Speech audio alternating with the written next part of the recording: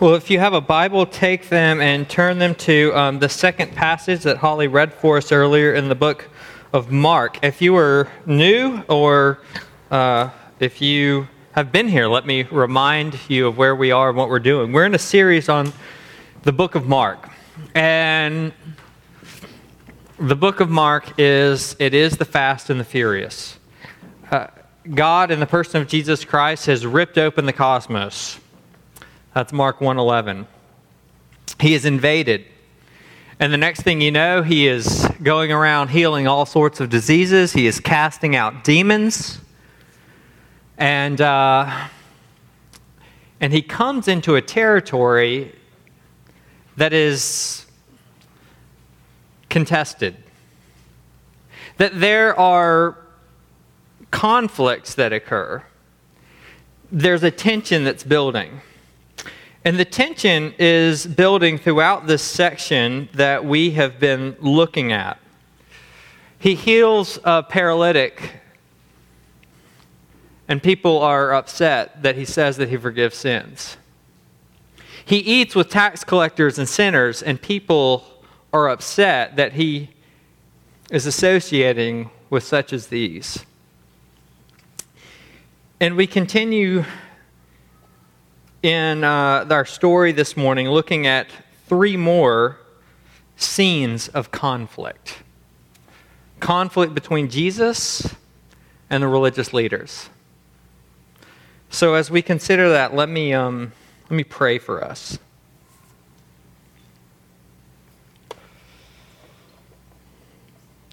Lord Jesus, the world that you invaded is not uncontested. It is a contested territory, but you are a great victor. And so we pray that you would rend the heavens and come down.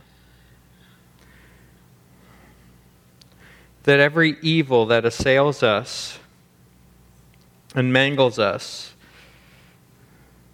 and distorts your intention for our lives would be conquered by your love. We pray these things in your name.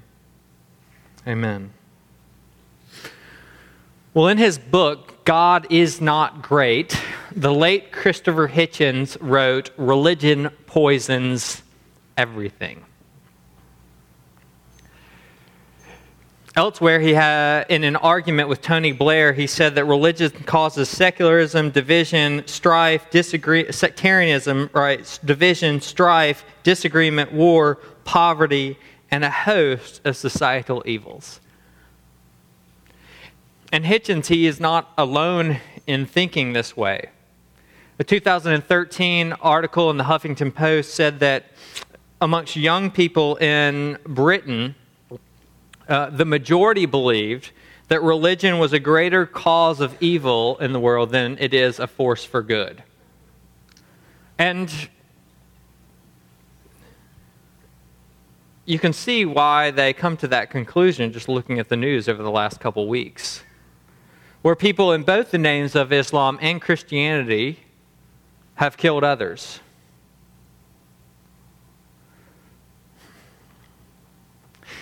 It might surprise you, but I actually agree with this assessment. I think that religion tends towards oppression and violence. I really do. Because what religion says most often is if there's a group that thinks we have the truth and we're right and other people are wrong and they don't have the truth, and therefore we live the truth, then it tends to make us think that we are better than others. And if we think we're better than others and we seclude from others, then we stop humanizing others. And we stop humanizing others, it makes it much easier to oppress them because we don't know them. They're a label. And I think religion actually tends towards that. But it's worth asking the question, what is religion and what do we mean by it? Fleming Rutledge, in her sermon, No Religion Here Today, said, "Religion moves from the human being to God. The arrow points from earth to heaven. The key ingredient in religion is the spiritual capacity and development of the religious person.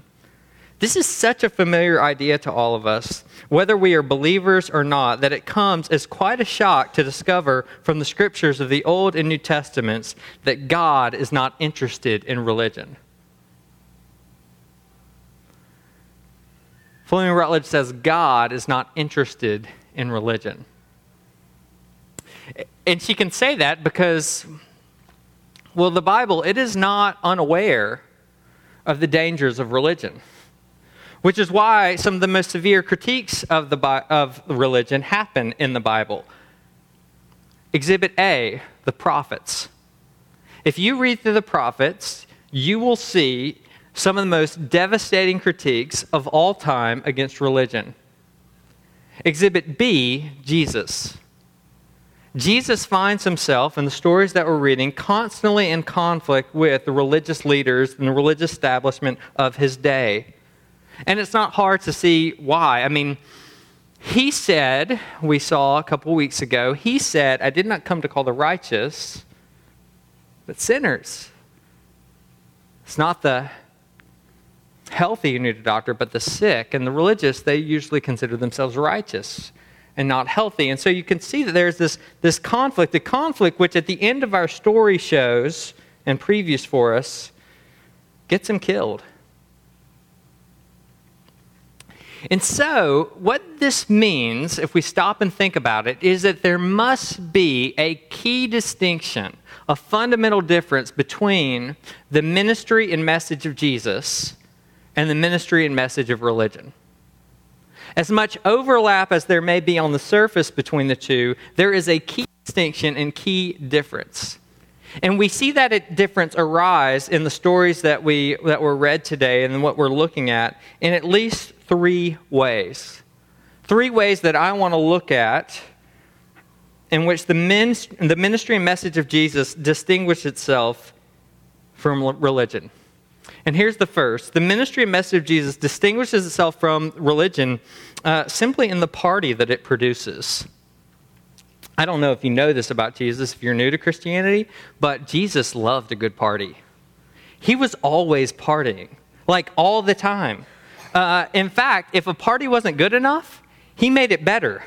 The first miracle that he ever performed was to turn water into wine when the water ran out at the party, right? So it's like Jesus comes to your party and he sees that you are serving, I don't know, Capri Sun. And he says, I don't think so. We're going with champagne. Voila. But because Jesus, he loved it. In fact, he partied so much that people kind of thought that it was inappropriate. He was accused of being a glutton and a drunkard. And the inappropriateness of it we can see in our text. Verse 18. Why do John's disciples and the disciples of the Pharisees fast, but your disciples do not fast? In other words, they're asking, right on the heels of Jesus being at a big party at Matthew's house, they're asking, look, why don't you fast? In other words, what they mean by that is, why are you feasting? Why are you partying so much? And why are your disciples doing that? Now, in order to answer that question, let's just ask the question, why do we feast and why do we fast? Well, why do we feast? We feast to celebrate something, like the end of a long career, the attainment of a goal. We feast at the promotion. We feast at the graduation. We also feast to announce something, like an engagement. Picture it with me. Fred has been unemployed for 2 years, and he has applied to countless jobs, some 500. And it is wearing on his sense of self-worth. He is looking to hear back from another job today. He's hoping for the best, but expecting the worst. And it just hasn't been wearing on Fred. Also his wife, Carrie, it's been trying on her too. Both both the financial burden of it, but also the emotional burden of it. Coming home and consoling Fred day in and day out. And so she is also hoping for the best, but expecting the worst. In fact, this has been such a trial that she has lost faith and hope and love. Well, all of a sudden she gets a text, and it's from Fred. She's kind of afraid to pick it up. You know, he has a special alert on her phone, so she knows it's from him. And she doesn't want to turn it over because she knows what it's going to say. But she flips it over, much to her surprise, it says, "Put on your dancing shoes, honey. We're going out tonight." What was Fred saying? He was saying, I got the job. He was announcing something. He was celebrating something. He says, we're going to feast tonight. We're going to party because this is worth celebrating. And that is why you feast. But why do you fast? Well, you fast, especially in the Old Testament, you fast because you're sad. You fast to mourn. Sackcloth and ashes. You fast because the situation that you're in is not right. And you fast over your broken situation, or you fast because of your sin. Well, John's disciples and the Pharisees' disciples, they both fasted for these reasons. They fasted because the Romans were ruling, and they were colonized by them. They fasted because there wasn't a Davidic king on the throne. They fasted because they were oppressed. They fasted because God had not fulfilled his promises, and the glory that left the temple in Ezekiel never came back after the exile. They fasted because God was not with them. And so it was right to fast. It was right to mourn. And so why isn't Jesus fasting in that situation? Because they were also fasting because of the sin that led to that God-forsaken situation.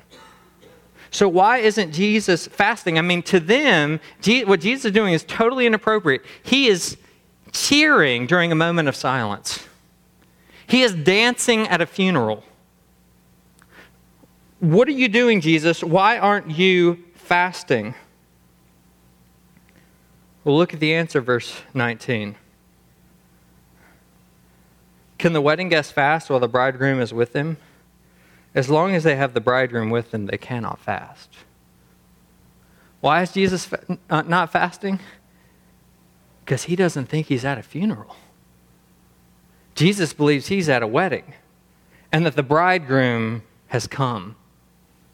Throughout the Old Testament, this image of a bridegroom is used for God, and especially in promises of God returning to deliver his people. And the way he would deliver them is that he would marry them, and there would be a feast, a celebration, a party. And Jesus, he's saying, God has come. Isaiah 62:5, as the bridegroom rejoices over the bride, so shall your God rejoice over you. And Jesus is saying God has returned to his people. God has come to marry them. God has come to wed them, and he sings over them. And because of that, it is not the time to mourn. It is not the time to fast. It is the time to feast. It is the time to party. He goes on to give two more analogies. One is about textiles and one is about wine, neither of which make a lot of sense to us today. But the fundamental purpose of both of them is this, that there is a fundamental incompatibility between the old, what was, and the new, what has come. And he's saying that I have brought something new. I have brought a new kingdom, and my kingdom brings in a new reality, and therefore, everything's got to be different, including fasting. Jesus isn't against fasting, but he says your fasting is not going to be the same. It's going to be different. You see, the reason why the Pharisees fasted is they fasted because they believed that through their piety and through their fasting and through their difficult lives, God would look on them and God would bless them. That if they fasted enough, that God would see their fasting and see their sorrow, and God would say, okay, I will do something for you. I will bring about the promises. I will bless you. I will come. And that's what religion always says. Religion says, if you do these things, then God will bless you. Religion says, if you beat yourself up enough, if you can just not enjoy life enough, then you can be more spiritual and you'll be in a better place before God. You'll have His favor upon you. And it's even Christians who fall into this. Do you know anyone like this? Maybe some of you are like this. But Jesus said, no.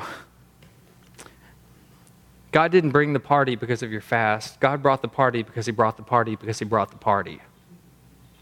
God brought the party because God is invading this world in His own sovereign will. And in so doing, He says there is no prerequisites to this.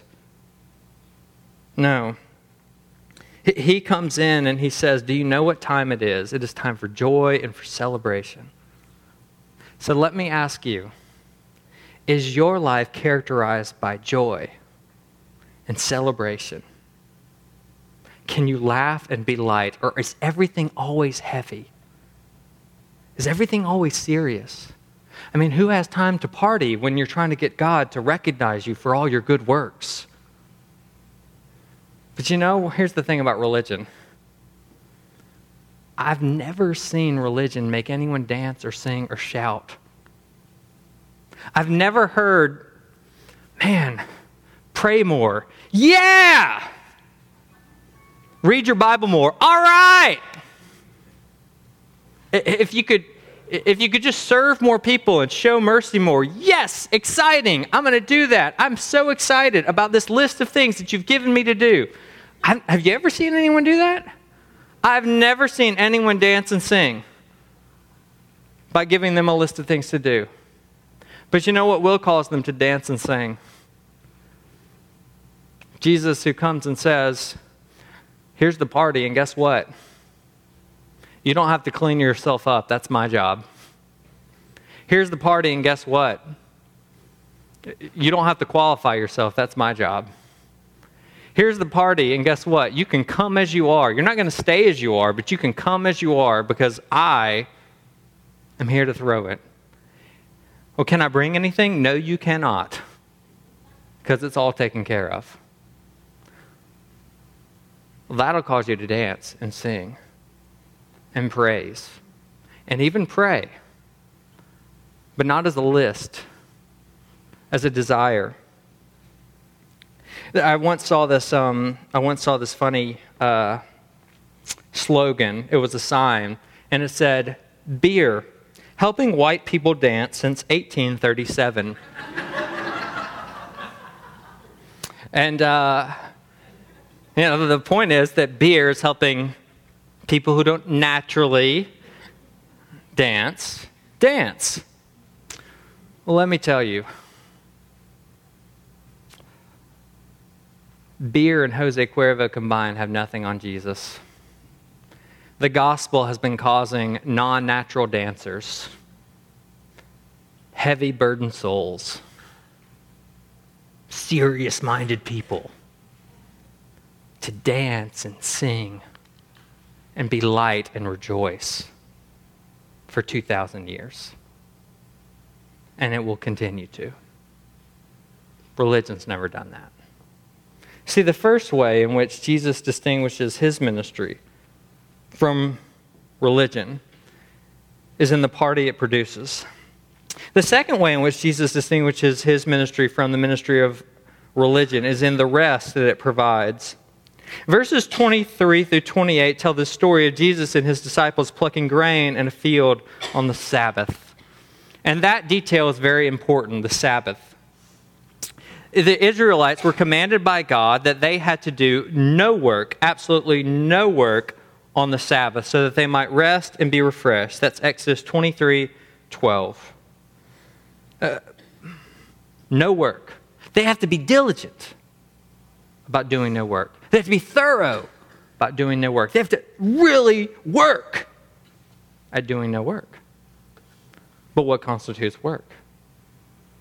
It's an important question, The Bible really only gives a couple of examples. You couldn't build a fire. You couldn't take a burden out of your house. But that's not enough. I mean, it's at least that, but it's got to be more than that. I mean, what constitutes work? And it's a really important question because the Sabbath, it was really emphasized. Above all else, God says, keep my Sabbaths. In Exodus 31:14, listen to this. Everyone who profanes the Sabbath shall be put to death. So if you work, you die. But if you rest, you live and you're refreshed. So it's a good question. I mean, what does it mean? And what does it mean for us today? I mean, make it practical. We all want that, right? Come on, preacher. Make it practical. Tell me what this means for my life today. Give me some steps. Well, the Jews were no different. They wanted a first century practical application of the Sabbath. And you know, they had preachers who would give it to them. Their names were the Pharisees. And they came up with 39 practical ways to keep the Sabbath. Here are all the 39 ways to keep the Sabbath. This is how the law applies in our day and our time. This is how you live it out. And so they accused Jesus and his disciples of breaking the Sabbath because they are breaking at least one of these 39 laws. Look, verse 24 of chapter 2. Look, why are they, that is your disciples, doing what is not lawful on the Sabbath? They're breaking the law. They're not resting. They're picking grain. The law that they were breaking was not the law to pick grain. You could pick grain if you were poor from the corners of fields. The law they were breaking is that they were doing it on the Sabbath, they said. Have you ever tried really hard to rest? What happened? I was at our General Assembly last week. It was a very quick trip for me. I was only there for a couple days. I got in late one night. It was after midnight. I was jet lagged. Had to find food. I was up very late that night. Had to write a couple of emails. Then I go to bed. The problem with that would be great, except for the fact that then I had to get up for a breakfast meeting the next morning, and that breakfast meeting was not on California time. I went to bed on California time. I did not get up on California time. So I was pretty tired the rest of the day.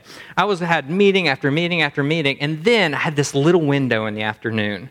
You know the window I'm talking about. It was the window where I could go back up to my hotel room and sneak in a nap. And so I was like, this is my window. I got to do it because I got more meetings tonight. So I went back up to my hotel room and I got everything ready. I shut the curtains. I got the air temperature just right. I mean, I was doing all the steps, right? I turned my phone on silence. I put the do not disturb sign in. I got the right amount of clothes to be able to keep getting up, but not so many clothes that you can't sleep. You know what I'm talking about. And I put the right amount of covers over me. I was ready to sleep. And so I set my alarm. It's going to go off in 30 minutes. In 25 minutes. Why am I not going to sleep? I just need to sleep. I need to sleep. Sleep, Kyle. Sleep. 20 minutes. I've only got 20 minutes left. 15 minutes. What? I've only got 15 minutes. I'm not going to be able to rest. 7 minutes. 5 minutes. And then the housekeeping called. The housekeeping called. And they said, would you like us to clean your room? And I said, I suppose. I said, then remove the do not disturb sign.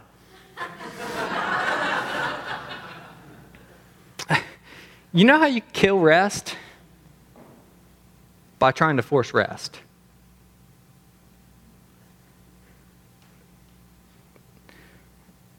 That's what the Pharisees did.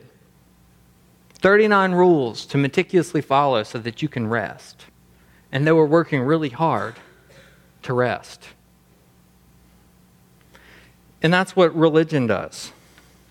Religion gives us lots of rules and techniques to be whole, complete, refreshed, satisfied. I mean, that's the whole point of the Sabbath. God worked for 6 days, and on the seventh it said he finished his labor and was refreshed. Now, that means that God was looking at the world that he made, and he was saying, it is very good, it is complete, it is whole, it is done.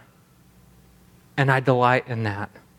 And religion, it gives us steps that we might follow so that we can get to the place where we can say, I am whole, I am complete, I am done. It gives us all these self-help techniques that we can use. But you know the problem? We're never done.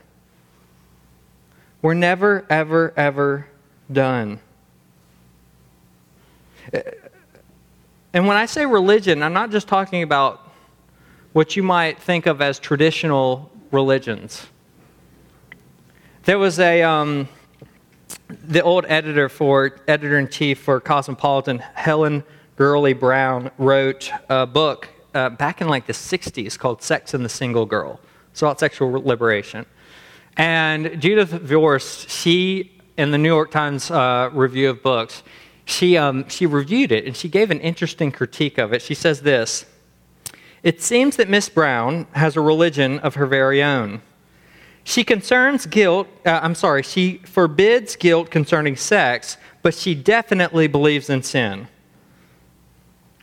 Mrs. Brown used the word sin repeatedly to describe eating too much. She's equally hard on women who don't exercise according to her standard. And woe betide the poor soul who falls ill, because she must have brought it on herself with unhealthy attitudes. What is Judith Viorst pointing out? She is pointing out that Helen Gurley Brown, for as much as she wants to reject traditional religiosity, at the same time has a religion of her own. And that religion is be smarter, look better, diet right, be fit, wear the right thing, and, oh, by the way, don't have guilt about traditional moral values. That's her religion. And if you do that, you will come into your own. But here's the problem. With traditional moral value religious structures, untraditional religious moral value structures, here's the problem. We never really arrive, do we? T.S. Eliot, in his play The Cocktail Party, said, "We are absorbed in the endless struggle to think well of ourselves." And it never gives up. It's unrelenting. It's on and on and on and on. The Pharisees, they were killing rest by trying to force rest. Rest became a work for them. And here's the question: what happens when the command that's supposed to bring life brings death? What happens when the command not to work becomes a work? What happens when the very purpose and spirit of the law is undermined by the letter of the law? What happens then? Well, that's Jesus' point in his response. Look, verse 25. "And he said to them, 'Have you never read what David did when he was in need and was hungry, he and those who were with him? How he entered the house of God in the time of Abiathar, the high priest, and ate the bread of the presence, which is not lawful for any but the priest to eat, and also gave it to those who were with him.'" And then Jesus says, verse 27, the Sabbath was made for man, and not man for the Sabbath." In other words, what Jesus is saying is, he's saying, look, the whole point of the Sabbath is that it's supposed to be restorative. It's supposed to bring life. It's supposed to refresh you. And so how could doing something that does those things actually undermine those things? You have to understand the purpose of the law and the spirit of the law, and not simply the letter of the law. The purpose of the Sabbath was not to take your life, but to restore your life. But how did it do so? Because we've already said that if you try to force rest, you kill rest. So how can a command not to rest actually cause you to rest? I mean, if trying to force rest kills rest, then how do you get rest?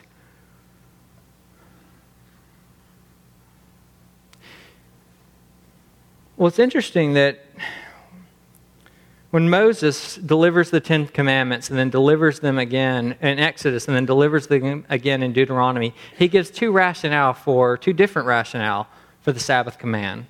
One is this: God worked for 6 days and then rested. Therefore, you work for 6 days and rest. In other words, the Sabbath is there to remind you of creation, to remind you that God made you.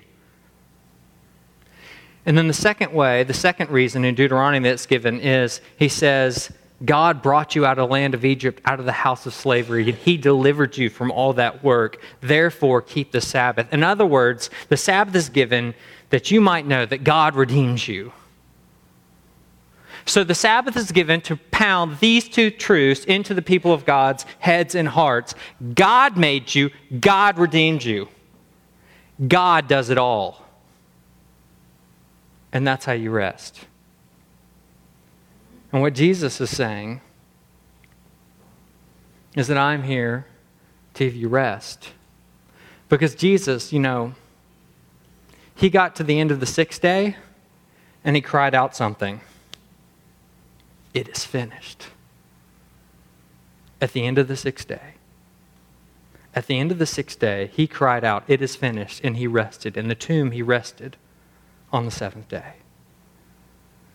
And if you try to work on the seventh day, after Jesus finishes his work on the sixth day, well, that's death. And the one who does not keep the Sabbath will surely die. You see, the only way to get rest, you can't achieve it. You can only receive it. And Jesus came to give us the rest, to say, I made you. I redeemed you. I finished it all. Rest in me. That's what I think he's saying amongst other things when he says in verse 28, so the Son of Man is Lord even of the Sabbath. I think he's saying, I am the sovereign Lord. And rest is not there to be achieved. Rest can only be given. And I sovereignly distribute it based on my own work. And so you can either enter Jesus' rest and you can die to your works on the seventh day. Or you can work. And you can work. And you can work on the seventh day. But guess what? The one who works on the seventh day, it will surely die. It will kill you. And some of us know that. And some of us have been working and working and working and working until it drives you all the way down to the ground. And then you learn to rest because you can't work anymore on the seventh day. And Jesus brings you in to his rest. See, religion doesn't provide rest. It will work you to the bone. But Jesus does. So first we see that the ministry of Jesus, it's different from religion in the party that it produces. It's different than religion and the rest that it provides. And finally, it's different from religion, and we can see that in the conflict that it incites. And this is chapter 3, verses 1 through 6, which were not read for you, but let me read them now. Again, he entered the synagogue, that is Jesus, and a man was there with a withered hand. And they watched Jesus to see whether he would heal him on the Sabbath so that they might accuse him. And he said to the man with the withered hand, come here. And he said to them, is it lawful on the Sabbath to do good or to do harm, to save life or to kill? But they were silent. And he looked around at them with anger and grieved at their hardness of heart. And he said to the man, stretch out your hand. And he stretched it out, and his hand was restored. And the Pharisees went out and immediately held counsel with the Herodians against him, how to destroy him. So the scene that we have here is a conflict. They're in the synagogue, and verse 1, Jesus enters. He's on one side. On the other side, there are the religious leaders, the Pharisees. And in the middle, there's a man with a shriveled hand. And it's a test, we find, verse 2, that they were seeking to trap him. They were seeking to catch him doing something wrong. And Jesus, he throws down the gauntlet. Do you see? He tells the man, verse 3, come here, as if to draw attention to what he is doing. And then he provokes the Pharisees with this question, verse 4. Is it lawful on the Sabbath to do good or to do harm, to save life or to kill? And Jesus is picking a fight. Because they didn't believe that it was okay. They actually believed that it was okay to save a life on the Sabbath. They did. But what Jesus is about to do, it's not a life-threatening injury.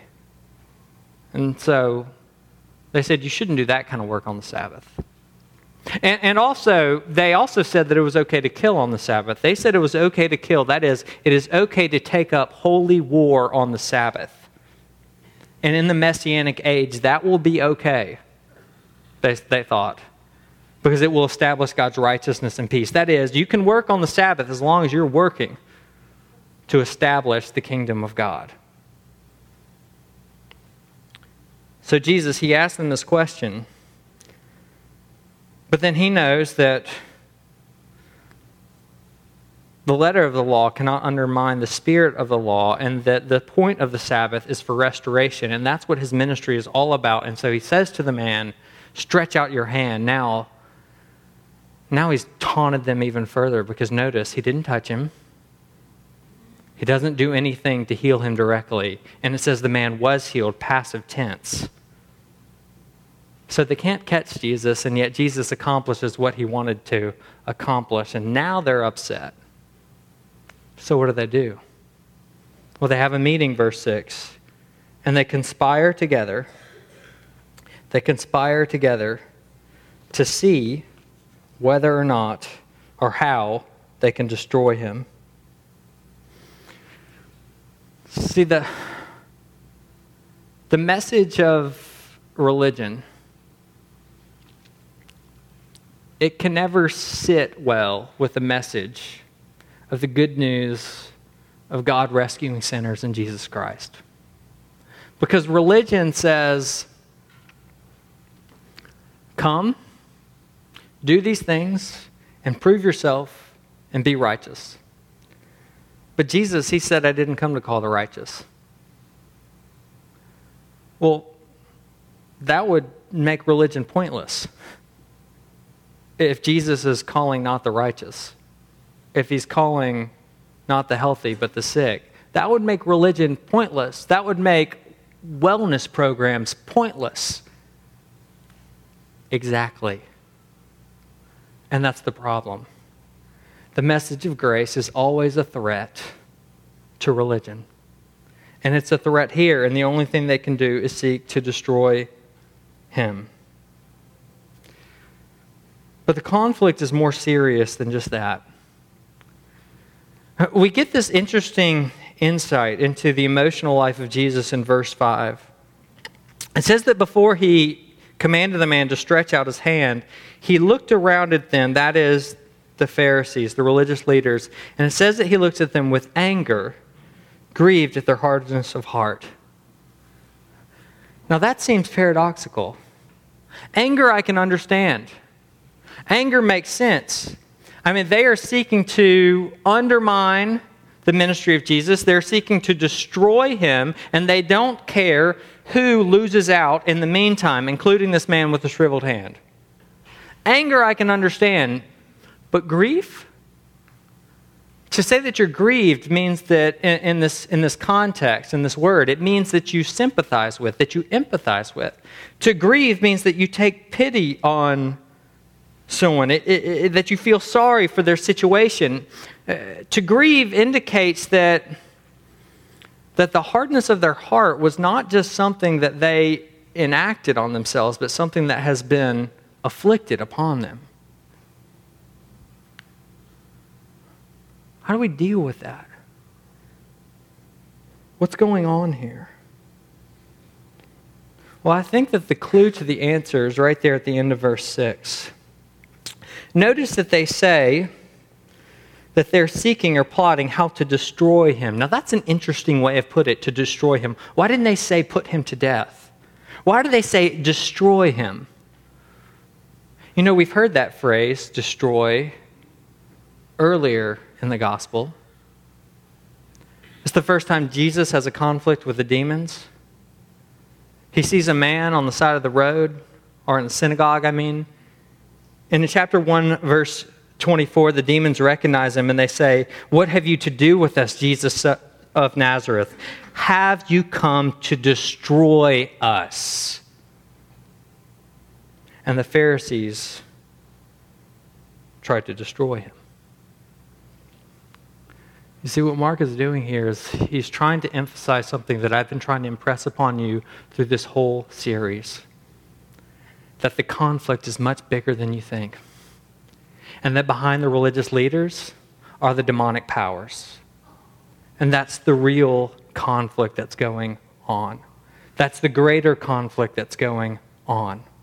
That this is the two enemies that are trying to fight one another and destroy one another. And the Pharisees, they have been co-opted by the devil.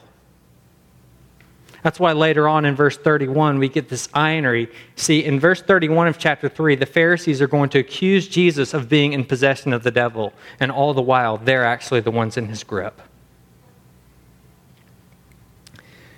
Some of you will know that my favorite author is Flannery O'Connor. And among other things, one of the things that I really appreciate about Flannery O'Connor and love about her is her understanding of evil and her depiction of evil. I think she gets it more than most. And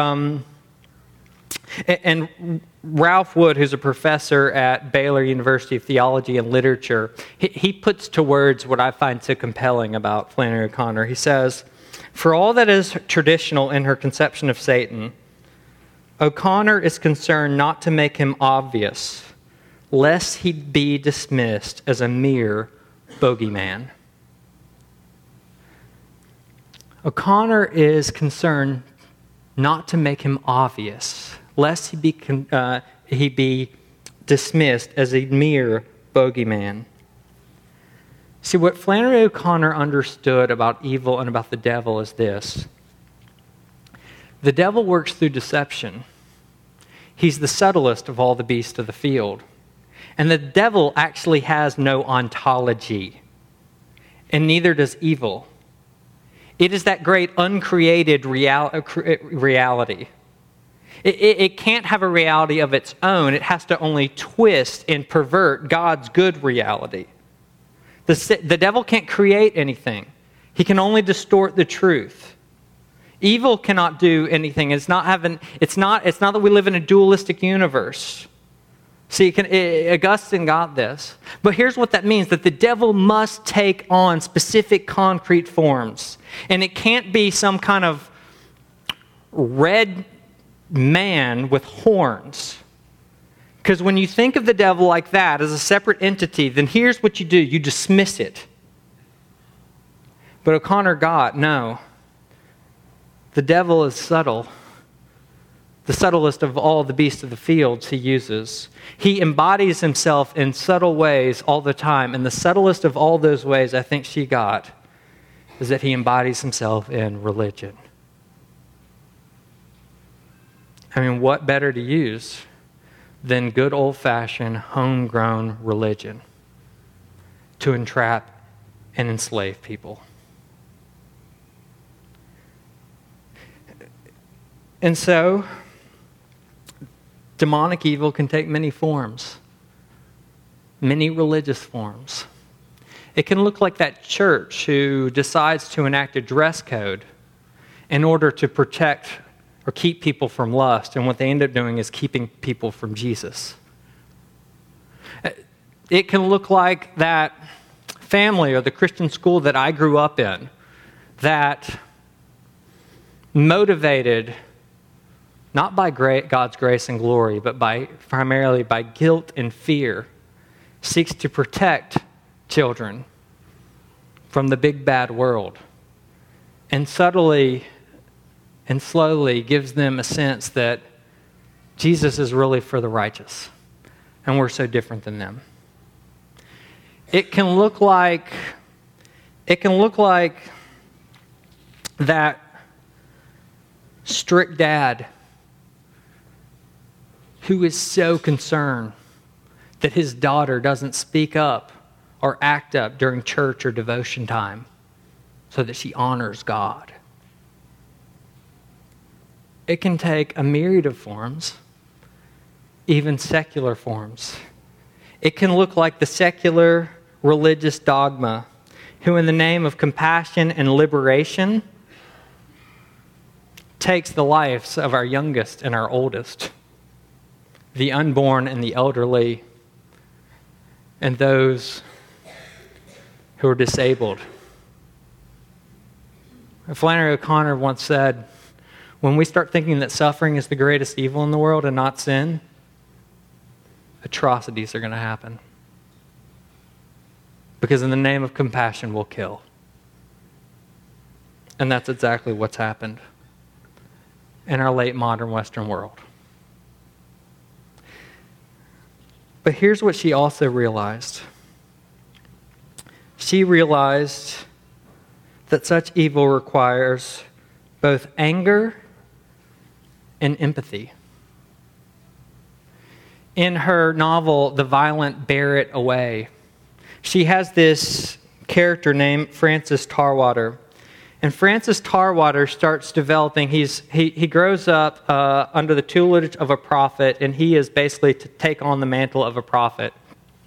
And as he's going, though, the prophet who is his mentor dies, and he starts hearing these voices. And you think that these voices are just the internal monologue on his head, his subconscious, but then what you start to realize, and what they reveal themselves to be, is nothing less than the devil himself. And Ralph Wood, who I mentioned earlier, he says, here lies O'Connor's signal theological breakthrough. She depicts this subjective voice speaking to Francis Tarwater as arising from within the boy's own mutinous will, but also as assaulting him from without as a satanic force. That is, the evil that Francis Tarwater experiences is both something that arises from within his own mutinous will and also a force from without. It arises from within, and therefore it requires anger and judgment. Hence Jesus' anger. But it also arises as a force from without, which one is enslaved to, as a power, and hence compassion and sympathy and grief. You see, what she held together and what the Bible holds together is two things that we have a hard time holding together. We either say someone is a culpable moral agent or they're a victim, and the Bible says we're both. We're both. Because the conflict is bigger than we think. And if we're both, then that means that the solution that's required the problem requires a solution that is big enough to handle both. It is big enough to deal with utmost moral seriousness, our own culpable atrocities, but it also has a deep enough compassion and sympathy to rescue us and deliver us.